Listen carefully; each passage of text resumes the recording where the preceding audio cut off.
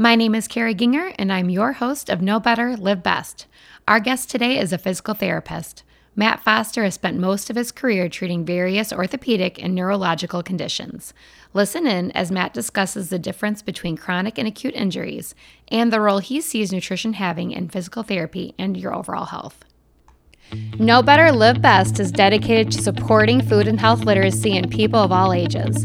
Our mission is to cut through the misinformation surrounding food, health, and nutrition because we believe that when people know better, they can make the right choices and live their best lives. We are presented by Biteable Foods. They use blockchain and Internet of Things technology to build traceable, transparent food systems because it shouldn't take an investigative journalist to find out where food comes from. Well, hello, I am here with Matt Foster, physical therapist. Hi, Matt. Thanks for joining me today.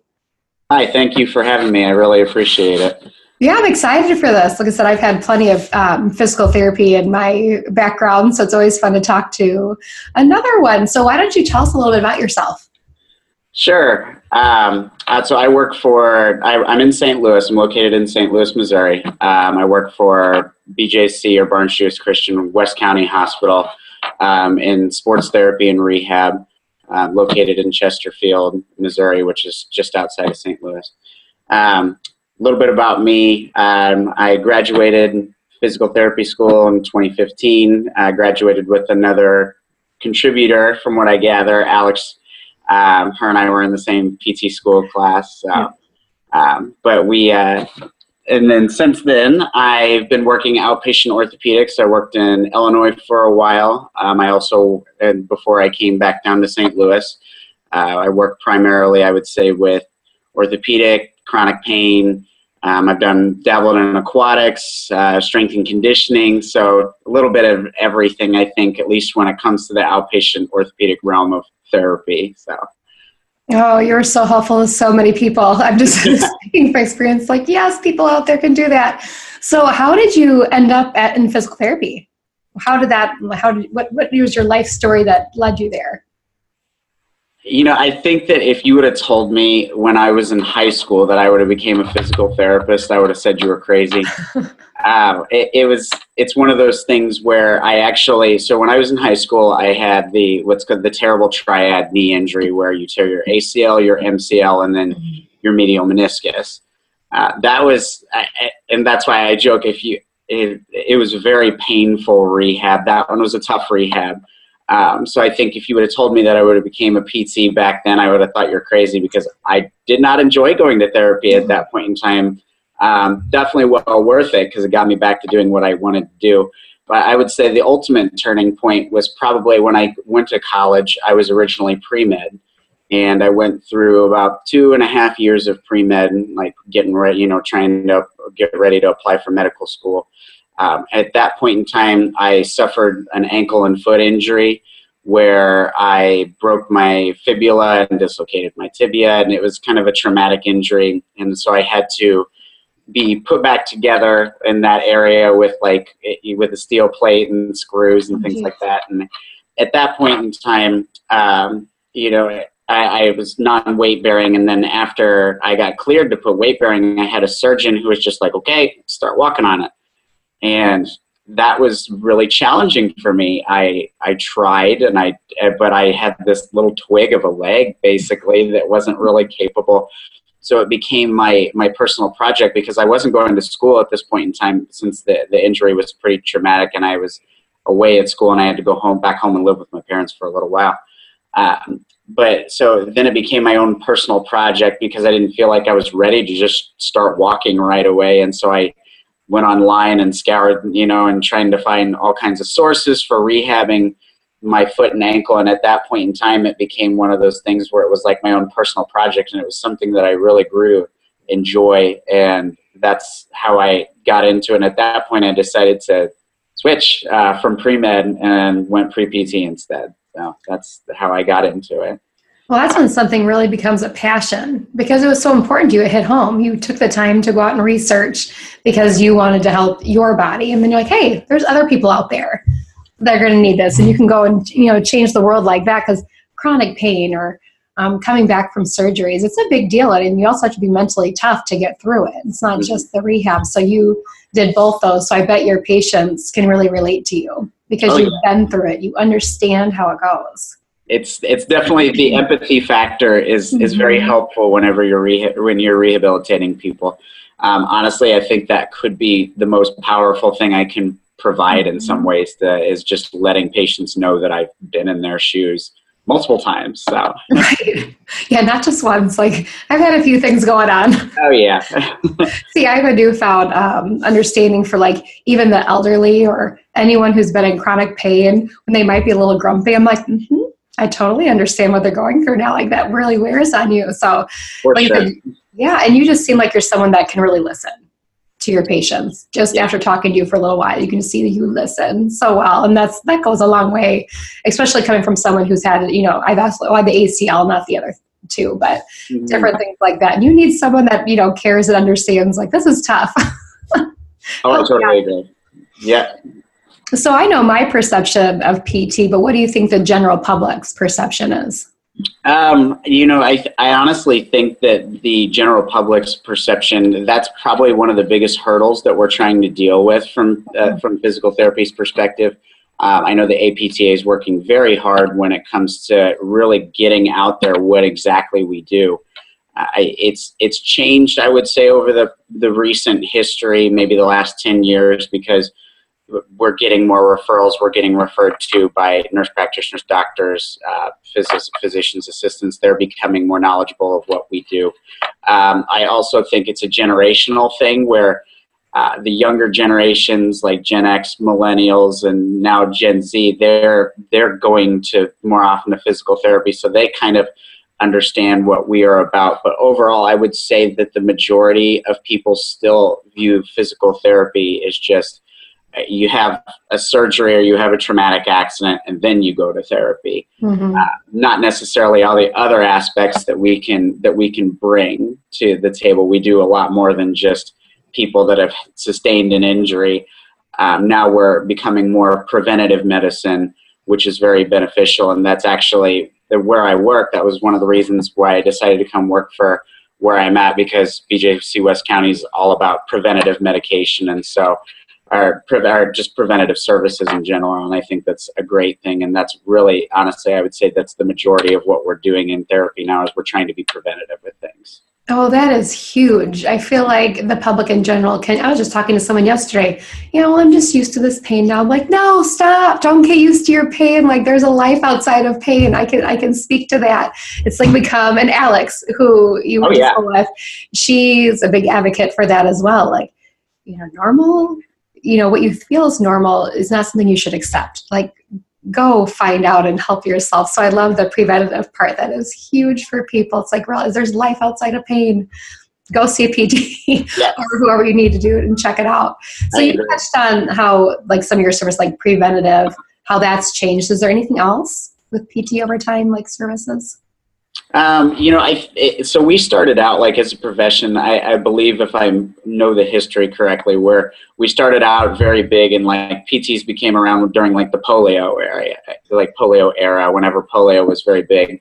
And then over the course of like the profession slowly developed, whereas like the 80s or 90s, we were kind of, I guess, more subservient to orthopedic surgeons, in particular orthopedic physicians, where we had a lot of referrals for massage and different other type of modalities, ultrasound, heat, stim, things like that, just because there wasn't a ton of research yet at that point in time.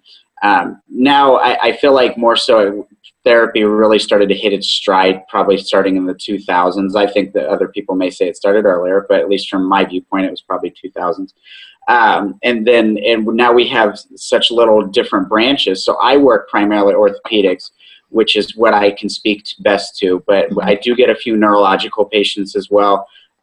Therapy is now branched into cardiovascular, oncology, geriatrics. I did aquatics for a little while as a therapist. And I think that one of the biggest growing one now is women's health, in particular. And I almost kind of, pause when I say women's health, because it's more like pelvic health. There is plenty of males out there that require that, that need it as well.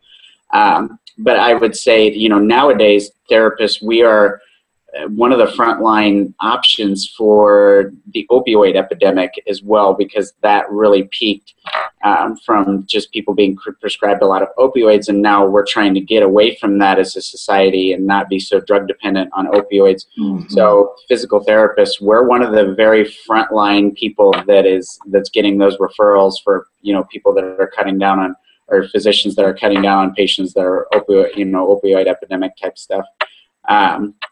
Which is a good thing. And then I think that our education has paralleled that, because therapy has grown over time, where it started as a bachelor's degree and then it built to a master's, and now we're getting our doctorate degrees just to become more knowledgeable and prepare for the potential of maybe, I know some states do it already, but of direct access where, a patient can just show up to us and we screen them.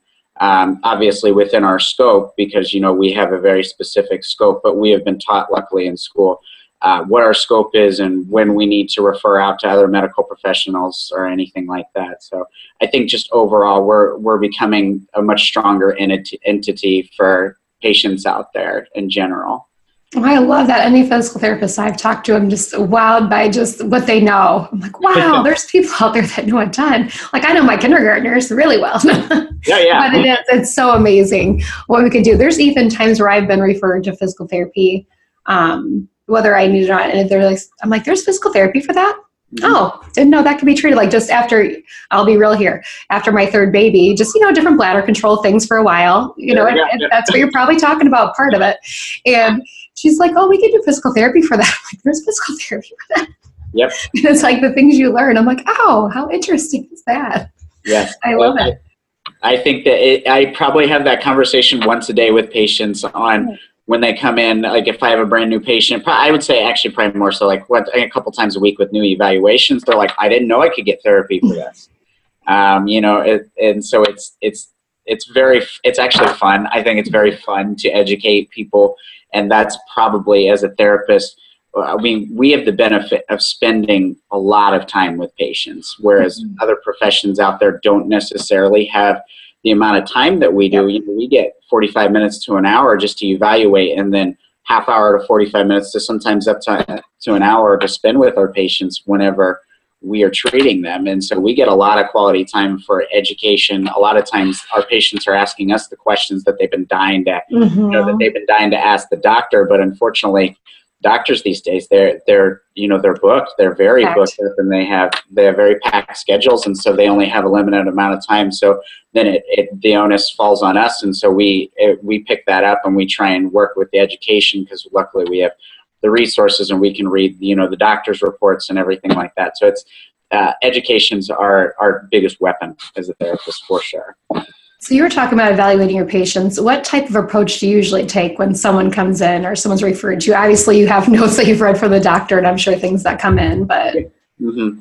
I think, honestly, the biggest thing that I can do as the therapist is I look at the patient. Obviously, before I see a patient, I'm looking at the doctor's notes. I'm looking to see if they've had any type of imaging, any type of results from that. But that doesn't always dictate exactly where we're going to go with it, and especially if it's just a patient that's had some type of chronic pain in the past. If somebody's post-surgical, that's a little bit different of a story, because those are those times where we follow a protocol in the early stages until we progress them to a point where, they're independent with that protocol, and now we can start building them up at that point. But for a lot of our patients are just, knee pain, neck pain, back pain. And so then it's on us to kind of try and find strategies. So I think the biggest thing is listening to the patient. Like you had mentioned earlier, listening is very key. And we are very lucky in the fact that we have the opportunity to listen to our patients and to take the time to listen to them when it comes to their specific complaints, or asking them what particular motions, what particular movements cause pain. Are there certain activities that they want to build to get back to? Because a lot of times, knowing the patient's goals, you have to find what makes that patient tick. Mm-hmm. And everybody is different. Whereas one person might be like, well, I just want to, walk to the mailbox without my back hurting, as something as simple as that, that may be their goal. Whereas Then we get, we might get college athletes or, that just need to go back to playing their sport. So every person's goal is different, and we have to adjust like our treatment when it comes to that patient's goal. But I think that's probably the biggest thing that I do when it comes to how I look at a patient is I start off by listening and learning the patient's goals. Mm-hmm. Once I get past that, then it's the actual evaluation perspective where, we're looking at postures, we're listening to pain, we're looking at locations of pain, we're looking at particular imbalances, whether that be flexibility or whether it be strength of certain things, finding out what's dominant in a patient, where they might be too active in, and something that's not quite firing as well. I don't like to use the word weakness with my patients because more often than not, patients know how to, patients can move it or they can, recruit it, but they're just maybe not used to doing it. So it's getting something working that the body is just kind of let go on vacation. Mm-hmm. And then just looking at different activity modifications, if I have patients that have pain when it comes to work, their work, like looking at how maybe their work setup is, their desk setup, or if they have pain with running or things like that, looking at their mechanics when it comes to that. And those are definitely big things. And I think that one of the big growing things too is even just as simple as it sounds, looking at people's breathing mechanics has changed quite a bit. You had mentioned with, after you had your third child, you went to therapy, and a lot of pelvic things is definitely turning into breathing mechanics, and core stabilization is quite a huge thing in therapy as well. So there's a lot of all-encompassing things. I'm sure that if you ask this question to multiple therapists out there, you'd get a ton of different answers, because we all try and look at, similar things, but then we all have our little things that we do. But overall, I would say our biggest thing is looking at patient goals, listening to the patient, and activity modifications are huge. It's like really helping that quality of life. Like, what is going to make your life better? Because like I said, those goals can be different. Walking to the mailbox, which seems like so simple, but that is a big deal for some. Mm-hmm. I've been there. Yes. Being able to walk somewhere without pain is fabulous. Mm-hmm. I'm also curious. So different areas of pain. Do you ever find, and I'm sure you do, but are patients ever surprised by maybe something that's wrong with their body they didn't know was wrong? Like they thought like, oh, my hip's, are hurting, but maybe, or my knee, but it stemmed from the hip or something. I don't know if that's even a thing, but I'm just curious. Sure. I think luckily medicine's not becoming quite so tunnel vision. So oftentimes if we're getting a referral from the physician's already done a pretty good job of looking into that, and they might be able to further kind of, help narrow us into what they think it is. And then obviously we do our own evaluation to double check that. But more often than not, I almost think that your question's interesting, because I almost think that sometimes patients, they have with the internet nowadays and WebMD and everything, I think patients come in with more knowledge than they ever have. And oftentimes it's us trying to cut through the things that maybe they've read, or maybe their friends told them, or maybe their friend's husband, or friend's wife or husband that's a medical professional, it's, guessed that, or anything like that. It's really narrowing it down is definitely becoming the challenging part. So I would say that more often than not, yes, I can tell patients different things about themselves, more related to, I would say, posture and how they're moving, because that's really tends to be our wheelhouse when it comes to looking at postural imbalances, looking at their breathing mechanics, looking how they move, can they brace, things like that. So education from that standpoint, for sure, I can do that. But oftentimes, like I said, I think I'm more so almost narrowing things down a little bit because they've delved into so many sources of information already that they might even have conflicting things. So that's more, I would say, the challenge than finding something on. Mm-hmm. I mean, the internet's great, but you can find the worst illness with any pain you have. So it's like, you got to be careful. Yes. I know I can. So I do not search much on the internet when it comes to that, because I know what my mind will do. So I'm like, well, if it's a problem, I'm just going to go be seen, and I'm going to let them decide Yeah. What's wrong with me? Because I know I'm not the person that should be go searching on my own, because I'll find something I don't want to find, even if it's not the case. So you have an extremely rewarding job, I can only imagine. Mm-hmm. So do you have any big or favorite success stories? That's a tough question, because I think that you can find reward in a lot of aspects of what we do, and multiple patients. It's hard to narrow down to specific patients. I have a couple. I think one of my favorite populations in particular that I get to work with are probably the younger, like the adolescent population, because they don't really have a stake in it other than they want to get back to running around and playing their sport. So they're very rewarding to treat just in general. I think that I have a couple in mind for sure. 2 young girls I was actually rehabbing at a similar point in time, and one was trying to get back to volleyball, one was trying to get back to track, and they were just such motivated kids. And them being so motivated and helping them overcome what fears they maybe have had from an injury, that was a lot of fun. So those 2 are very memorable for me in general. I've also had plenty of medical doctors as patients too, and I actually, so sometimes people are intimidated because they have quite a huge knowledge base, but I enjoy it. I have fun with that. Just because we can give a whole different perspective, and being able to show them what we can do is really beneficial. I had an MD before who had a spine injury, and just being able to show them, everything that they'd maybe learned in a textbook, that we altered some of his mechanics. We gave him a couple corrective exercises, and we saved him from surgery. And they thought surgery was coming down the pipe. And so being able to offer that is quite fun when it comes to, and really kind of just show off what we're capable of doing in the therapy realm. Plus, really, when you get the patients that have come in, and they've, like we talked about, patients are more educated than they've ever been, because they can go online and they can read about things. And oftentimes, like you said, the internet is gloom and doom. And with some things, it can be very gloom and doom. So being able to take those beliefs and change them by giving them strategies, or giving them activities, or giving them exercises to turn themselves around. And obviously, we're a gradual process in therapy. We are, every once in a while, don't get me wrong, every once in a while we hit a home run and we can get people turned around in a couple sessions, but more often than not, we're a process. And I'm totally okay with that. But I think that just being able to show people that the process is worth it versus maybe some other invasive procedures is very, that's very rewarding.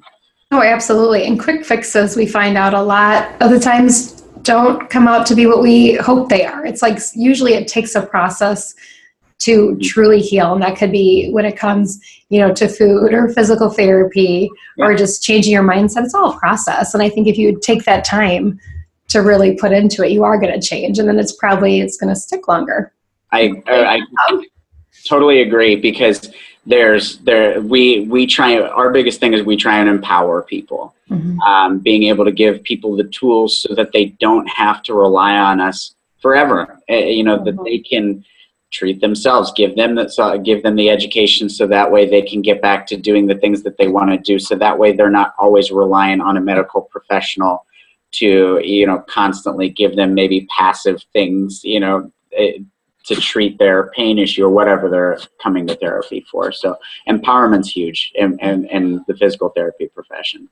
And that goes a long way too, because I think sometimes the mindset can be like, oh, just I'm going to go back, and they just keep wanting my money. But like what you just said, I want them to not come back to me. If I've done my job well, I'm not going to see them again in a positive way, because they're out living their life and I did what I needed to do for them. So that's amazing to me when you just hear that, because I've always had great experiences with doctors and physical therapists and things like that. So I have no negative feelings. It's always been really positive for me. But just hearing that's like, they're not out just to make a buck, or not most. It's a business. That's how they make their money. Totally. However, you care about what you do, and you don't want them coming back to you. You don't want to see them walking in again like, oh, it's not working out so well. Whenever I discharge patients after we're finished, and and that, whether they have the tools or whether their problem's resolved. Oftentimes I'm discharging them. I'm like, well, I hope I never have to see you again. And I don't mean that in a negative way when I say that. It's just, I'm giving them the tools so that way, hopefully this doesn't be a recurring thing for them and they don't have to come back at that point. Oh, absolutely. So because you mentioned a little earlier about whether you need to refer a patient out if maybe you've done what you had to do. So how do you know when you for sure come to that point? I think that would be kind of tricky, but I mean, I also don't have your knowledge. Yeah, that can be a challenging thing. I think I've been asked before, where does therapy fall short? I could honestly say that we can always make a dent into something. There are not too many things that we can at least make a dent into. There will be times where that does occur where, typically if I've been treating somebody and they've been pretty darn diligent with their stuff for, up to a month to 2 months, then at that point I'm starting to kind of, think, okay, is there something more something that I can't do that I need to refer that patient out to? Whether that be something, I mean, we don't, and so we can refer back to doctors, but there are plenty of other professionals out there that we can, potentially send patients to as well. Where I work at, we also have massage therapy on, and so they do myofascial therapy. Some patients they have good luck with chiropractic as well. I'm not a therapist that is anti-chiropractic. I know that sometimes people are like, cats and dogs with that, but really there are very great chiropractors out there and they can provide, and it's one of those things, as long as people can get help somewhere, doesn't matter to me where it comes from. But I would say there will always be a place, especially in, other parts of medicine, whenever we run into that roadblock of just, there at a certain point, usually we know about a month or two in, we kind of know if something's not going to work and if we need to send somebody off to somebody else, whether that be, a different professional. Another one that I forgot to mention is, as weird as it sounds, cognitive behavioral therapy, whether that be counseling, especially with chronic pain patients, has been gaining steam. In that area, just being able to teach people coping skills. So that is turning into a new thing that sometimes therapists are, pushing, or not pushing, but, just maybe, planting the seed in patients' head. That's really interesting because my situation when it came to when I finally did surgery, and I had a great surgeon. He was someone that was not quick to do it. We tried everything we could do, but I was pregnant. And when I actually came to the point where I literally could not move, there's nothing you could do. I was pregnant. You just had to wait it out. It was just, we tried a lot of different things. And I used a chiropractor. He would come to my house, so awesome, trying to help me out. And eventually after I had the baby, I thought it'd be better and it was worse. And then, it's just, long story short, I ended down that road. But I started looking into the mind a bit. I'm like, I'm going to try to grasp at anything, but I found it really interesting. Now, no, it didn't take my pain away. It was legit there, and but it helped me, I think, in other ways. So I think that's really neat that you brought that up, because I think it's something people, should take seriously. That our body really works together, and I think we're just now, maybe not me, I think professionals are really starting to scratch that surface of that, the mind-body connection almost, in a way. It doesn't take away what you need for physical therapy and possible surgeries, but it's a very interesting, another conversation sometime. No, it's gaining steam in the PT world. We're kind of looking at it as like a neuro pain science is what we look at it from coping, learning coping strategies. You had made mention, that the mind is very powerful, and our brain, ultimately, our nerves can pick up a sense, but our brain is what determines what is that signal that's going to the nerve, or coming from the nerve. So it's one of those things that our brain is ultimately what determines what's a pain signal. And oftentimes, if an area is painful, our brain will just constantly watch that area. I always give people the analogy. It would be like if a burglar broke into your house, kind of a reactive thing that we do is we set up an alarm system in the house at that point. And our brain is very good at that when we've had an injury. We never notice our pinky toe until we stub our pinky toe. Yes. And then we focus on it for like 48 hours, really hard because it's hard to walk and that hurts. But then, and hopefully the goal is eventually that goes away. But sometimes sometimes when pain lasts there longer, our brain adapts to that stressor. And so it becomes much more conscious of that area of the body. Mm-hmm. Oh, I think everyone can relate to that when you're like, how come I seem to be hurting, your knee or whatever it is, like over the last few weeks, how come it's always there? It's because your mind's focusing on it. For sure. Or you notice commercials for a certain medicine, maybe treating your injury all of a sudden where it was always on the TV. You're just now focusing in on it. It's not that it's showing up trying to tell you something. It's just funny. Your brain's focusing on it, like you said. Yep. The pain's there. It's just, Mm-hmm. what's going to happen. So have you ever given advice where you might touch on a more like holistic way to help some of your patients? Yeah, I honestly, I kind of view therapy as holistic therapy in some ways, just because, we're looking at, we're doing a lot of different variables whenever we treat our patients. I think a lot of times people that are that are even familiar with PT, they look, okay, where you're going to test my flexibility, you're going to look at my strength, you're going to, and then you'll give me stuff and then I'll be on my way. We're looking at how you're moving, how you're bracing, how you're breathing. Therapy is really expanding, and it's looking at, different other types of things like dry needling. I know therapists out there do forms of dry needling. And then there's instrument assisted soft tissue mobilization, which is like a form of gua sha, which, or at least, it's in that same family. And then, looking at cognitive behavioral therapy, looking at coping mechanisms. And then our education has been expanded to the point where we learn a little bit of each exercise realm as well in school. And then it's on us if we want to continue to expand in those. But I've worked with therapists that have also been yoga practitioners as well. And so I think I guess I tend to view therapy just in the grand scheme as holistic, just from those services that we could provide. But then it's not even including education when it comes to sleeping habits. Sleeping habits are very big when it comes to recovery from an injury. Certain dietary modifications are also very big. Oftentimes when they come to us and they're referred to us by a doctor, that luckily their doctor takes care of the majority of the advice that they can be given from that, or if it's something where they need to lose weight, but we can always echo things or provide different venues to get them started on that as well.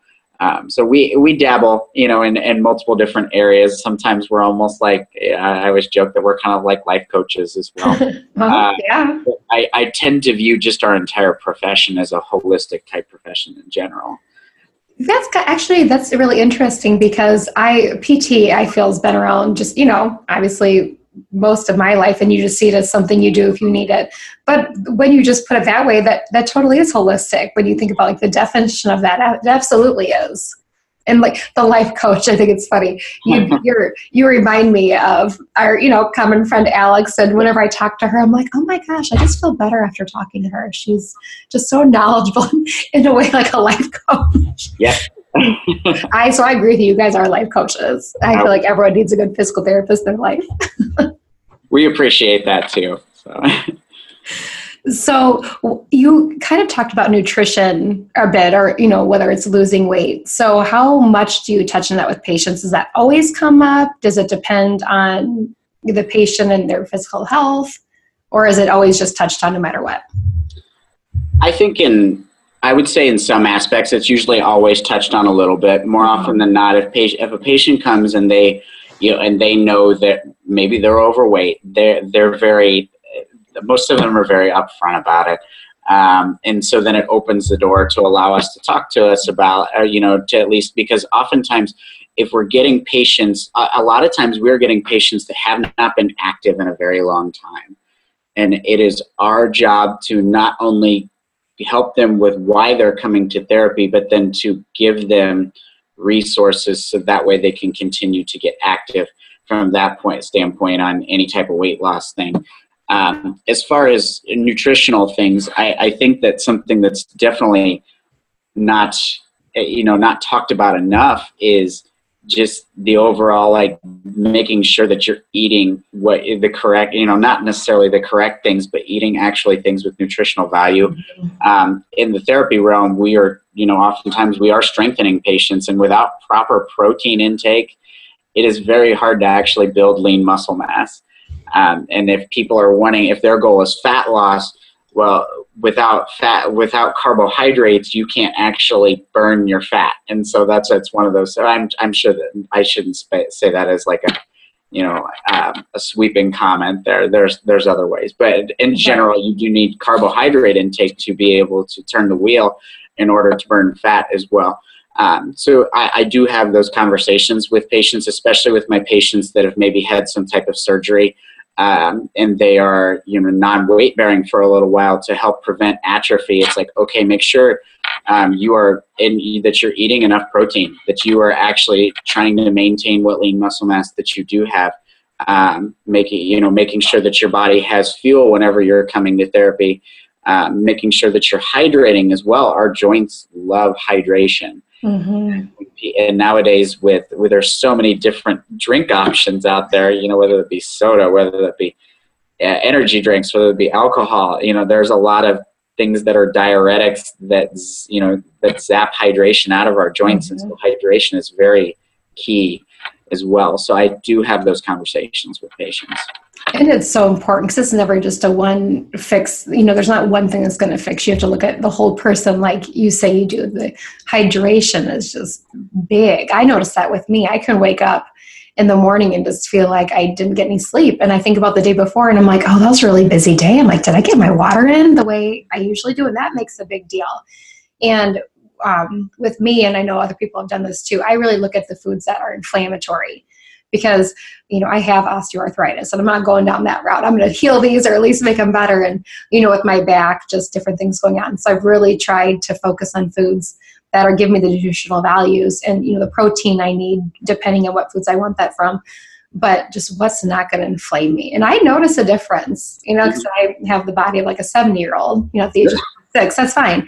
But at least I'm trying to work on it. And nutrition can help, and along with physical therapists or doctors or chiropractors and things like that.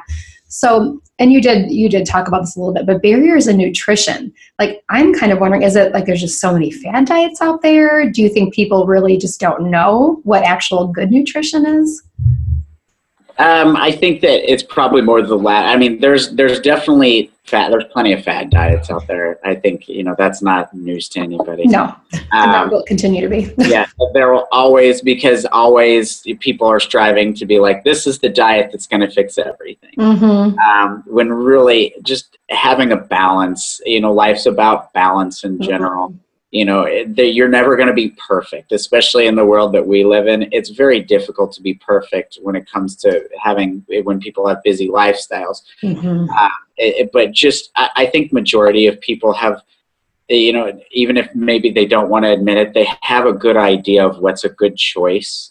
Right. And so oftentimes it's defaulting to that common sense choice. But then you get into the fact that that's the realm of nutritionists. There's been nutrition. I have worked with nutritionists in the past, where if I had a patient that was interested in really honing in on what they needed from a nutrition standpoint for whether that be from a sport perspective or whether that be from a medical conditions perspective, that we can, oftentimes suggest nutrition, like nutritionists. The certified nutritionists out there are very intelligent people. Mm-hmm. Oftentimes, I think they're kind of a realm in the medical world that isn't, that there's just not enough knowledge about, and they can provide that knowledge to patients. So, as far as what I can do, I think from a barriers perspective, there's definitely some barriers in nutrition when it comes, but oftentimes I'm educating probably on just the small bare minimum of that. And if somebody wants more advanced things, I realize that may not be necessarily my scope, and it might be something where I refer somebody to someone else. Well, that's important though. You're listening, like I said, we said this a lot, you're listening to your patients and then you're kind of taking their lead. You're picking up without pushing them maybe too much, because obviously what you're there for is the physical therapy. But if you're seeing how they're really interested in the nutrition and they want to see if that can aid in their recovery, that you refer them out. And I think hopefully nutritionists and people in that field, hopefully that's gaining steam. Yes. Where we can have, another set of expertise to help us. So do you find that more in patients that maybe have chronic injuries or chronic pain, or is that just people who just happen to be curious? It depends. So I think it's split.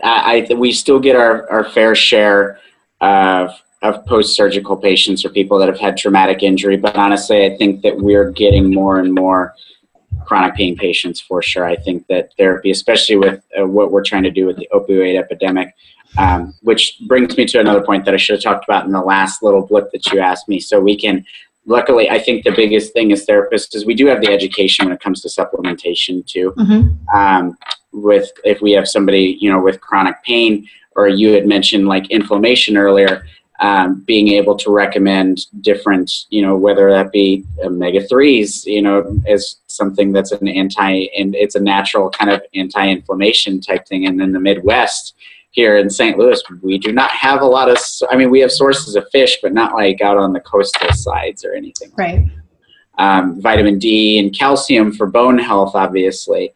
Glucosamine chondroitin is another really popular one that there's some good research behind when it comes to maintaining joint health. So I've heard about that one a lot, probably because of my knees. It's probably what's popped up. Chondroitin, I would say, fish oils, omega-3s, and vitamin D and calcium are definitely the ones that we can provide some education on as well. But anyways, back to you were talking about the chronic injury. I would say that, yes, that's definitely growing.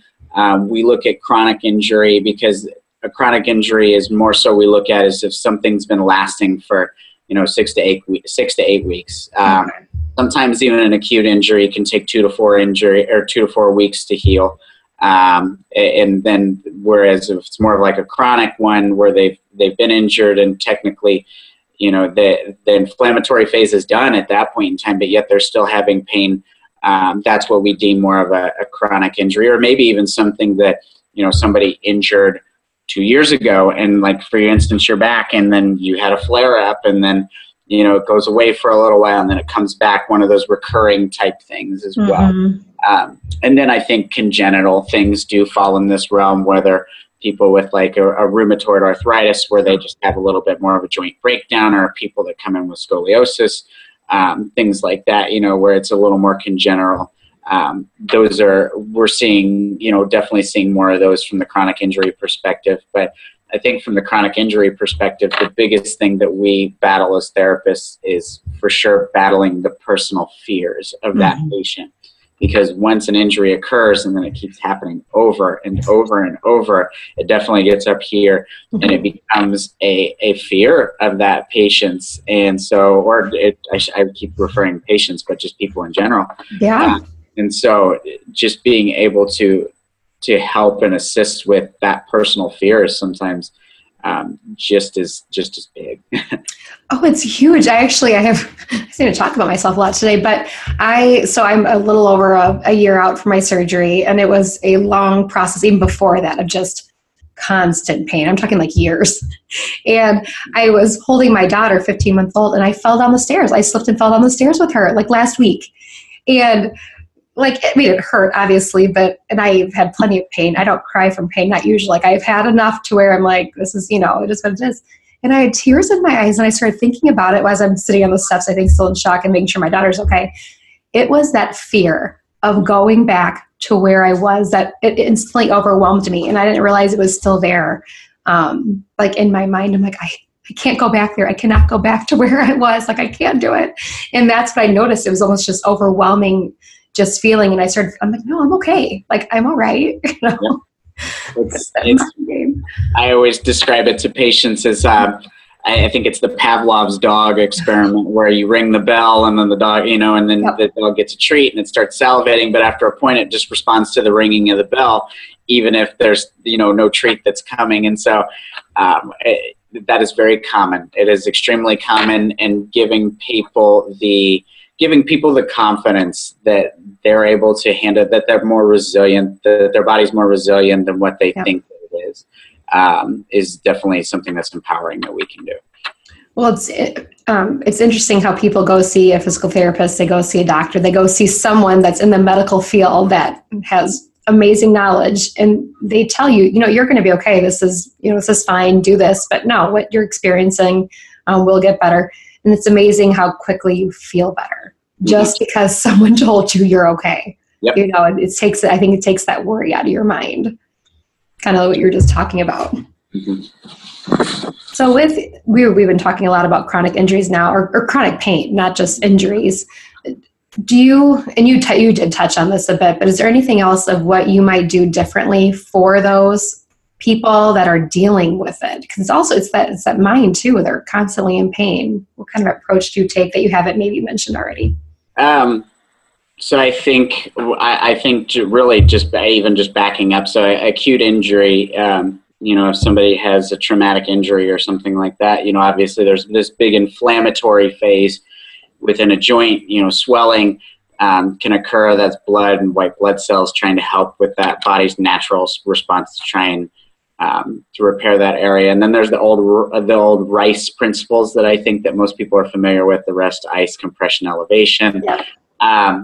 So those are okay for the acute injuries, obviously, because sometimes there is no substitute for just having a little bit of rest so that you can actually let those tissues heal. But when it comes to the actual chronic pain aspect of things, that's when things change, because oftentimes that tissue is already that tissue is healed. Technically, if you threw somebody in some type of imaging, then you would look at that. They would be able to look at that and see, well, nothing's wrong here. And so but yet that patient still has that pain, or that person still has that pain. So our approach has to change, because if they continue to do the same things, if they're sitting there thinking, okay, I just need to rest this and continue to ice this and do those things, and it still doesn't change, then we need to change our strategy. I think it's Einstein that said what the definition of insanity is: doing the same thing over and over and expecting a different outcome. Mm-hmm. So then that's when we will get a patient and we are looking at those imbalances. We're looking at their flexibility, their change, and we're looking at modifications that we can do. We're even talking about, I've talked about breathing a couple times when it comes to relaxing the nervous system, because the nervous system, oftentimes with a patient that's experienced a lot of pain, it's revved up. It's very high all the time because their body's in that fight or flight response from really feeling that pain. So getting patients to lower down, just to calm themselves down, and teaching them, deep breathing techniques or diaphragmatic breathing techniques is very big with that. And then really, I would say, just from the orthopedic standpoint, I'll speak to that because we are loading the tissues differently. And when I say loading, meaning we're exercising. So, we can stretch it. If they have something that's chronically shortened and needs stretched, we might start with that. But overall, the goal is to load that area and to make it stronger, so that way it is more resilient against a potential injury in the future, especially if it's a chronic injury. And our body responds really well when it comes to a chronic injury, when it comes to different types of loading. So there's different muscular phases where the muscle, whenever you contract it and it's shortening, that's the concentric phase. When it's lengthening, that's the eccentric phase. And whenever it's contracting and it's staying the same length, like if you're doing like a wall sit, everyone's favorite exercise. Mm-hmm. So those, we tend to stay in that isometric. We start off with like isometric and eccentric, where the muscle's lengthening, because our tissues respond very well to those when it comes to chronic injury in general. And those tend to be more of the strength building phases, especially eccentric, where it's lengthening, because we're trying to, that tissue maybe is already healed, but we need to remodel that tissue. Mm-hmm. So whenever people are contracting the muscle and it's lengthening, it causes those tiny little micro tears. And sometimes I hate saying that because it freaks people out. I'm like, no, it's okay. That's that little bit of muscle soreness that you're getting, and it allows your muscles or your tendons, honestly, because the muscle goes into the tendon, which goes into the bone. And it allows those properties to, to help be remodeled again. It brings blood flow to that area to bring a new healing response to that area. So I would say that's the biggest difference in what we're doing for a chronic injury versus an acute injury. Yeah, that was news to me. Actually, even just a few months ago, I went and I'm like, I'm still having this, what I thought was nerve pain. And they're like, yeah, you very well could be. Though my nerves were shot. They're like, but it was everything you just talked about. We need to lengthen them, or I think what you just said is still very new to me. But that can be the pain I was feeling. I was like, oh, so maybe I am a lot better than I think. And again, that mind thing. But yeah, they gave me exercises to help, stretch it out, or things that you were talking about, because I'm not in the medical field, so my verbiage is not going to be correct, but everything that you just said. So you then refer people, I'm thinking with the chronic pain, if they're not healed, you then just refer them maybe to, if you feel it's going to be a surgery thing, you just then refer them on if you feel like what you've done is done. Yeah, and there's typically oftentimes we're getting the referral from the doctor. So they're sending them to us. They're giving the conservative measures the shot first, because a lot of times, we can say that, a lot of times we'll get people and we'll treat them with conservative medicine, and we can either fully prevent, a potential more invasive procedure, or, we can at least delay it for sure. More often than not. But yeah, if it comes to that point where, we've tried, I feel like I've racked my brain, I've tried everything, I will refer back. And I used to take that really hard when I was a young therapist. But now I know that that's why there's different medical professionals out there. That's why there's different professions in general out there, as we all have our specialties, we all have our wheelhouse. And sometimes, as much as we like to think that we're superheroes, there are other people that can provide very good services too. So at a certain point, I'm not afraid to do that anymore, and I don't take it personally either. No, I understand that. That can probably be many fields. Like even with teaching, if I just can't get to a child that I feel, whether it's academically, there's other people in the building that have different expertise that can zero in. It's like, nope, you should actually just be proud that you're working together to help whoever, student, patient, that you can help. So I totally get that feeling though, because you want to be able to help everyone that comes. Oh yeah. And with the, sorry, I was going to say, just to go on that too, you had mentioned with you being a teacher, personality has a lot to do with this. Sometimes a patient may not work as well with a therapist or, a different professional, and then they go to a different one and they're totally different and they work well and their personalities mesh up. And so oftentimes it's not only finding the correct, professional to send somebody to, but it's finding the right personality to pair somebody up with too. Oh, I wholeheartedly agree. It's, something you don't care. It's just finding we have so many different personalities. Someone's going to mesh better than others, and it's not because you're not awesome. It's just because it's just not working. So absolutely. So what do you want listeners that are listening right now to take away from this podcast with your information or from your field? Or maybe if they're skeptical of PT and they think things will just get better on their own? I would say the biggest takeaway that I want patients to do, regardless of me as a therapist, is just really be their own best advocate. We had made mention that patients are more knowledgeable maybe than ever. And that's fine. That's okay that they're out there researching their own, things. But it's just also being open to the professional whenever you go to them, so that way you're really listening to what they have to say. Because, oftentimes people, we've gone through a lot of extensive training to be able to determine. So, but that doesn't take away. I think it's very important that patients ask questions. Be your own best advocate is the biggest thing that I would want people to take away from this, and that healthy lifestyle is always going to trump what we as the medical profession can do. That medicine has changed so much from reactive medicine, where something happens and then you go, to now preventative medicine, and that goes for other realms too. Whether you're going to the dentist, whether for you said you've gone to a chiropractor, where you're going to a chiropractor, where you're going to your optometrist. Medicine is becoming more preventative to get people healthier. And so I think that's we as the physical therapists, we fall in that same realm. We are preventative. Our goal is, to be able to look and do modifications or find ways to get patients back to doing what they will enjoy doing. And we get the big opportunity to spend a lot of time with our patients. So I think that we can provide more often than not, more than what the patient thought we were capable of doing. And then I would say, just from an orthopedics perspective of therapy, don't fear your injury. I think, injury and pain, it's very easy to fear those things. Mm-hmm. And so find, if you have something that scares you, find somebody that can help, find somebody that's knowledgeable, find somebody that can help alleviate those fears, because the brain's a powerful thing. And if we can alleviate fear, then oftentimes we can decrease pain levels right away just by alleviating fear, and just proving to people that you are more resilient than what you previous thought that you were.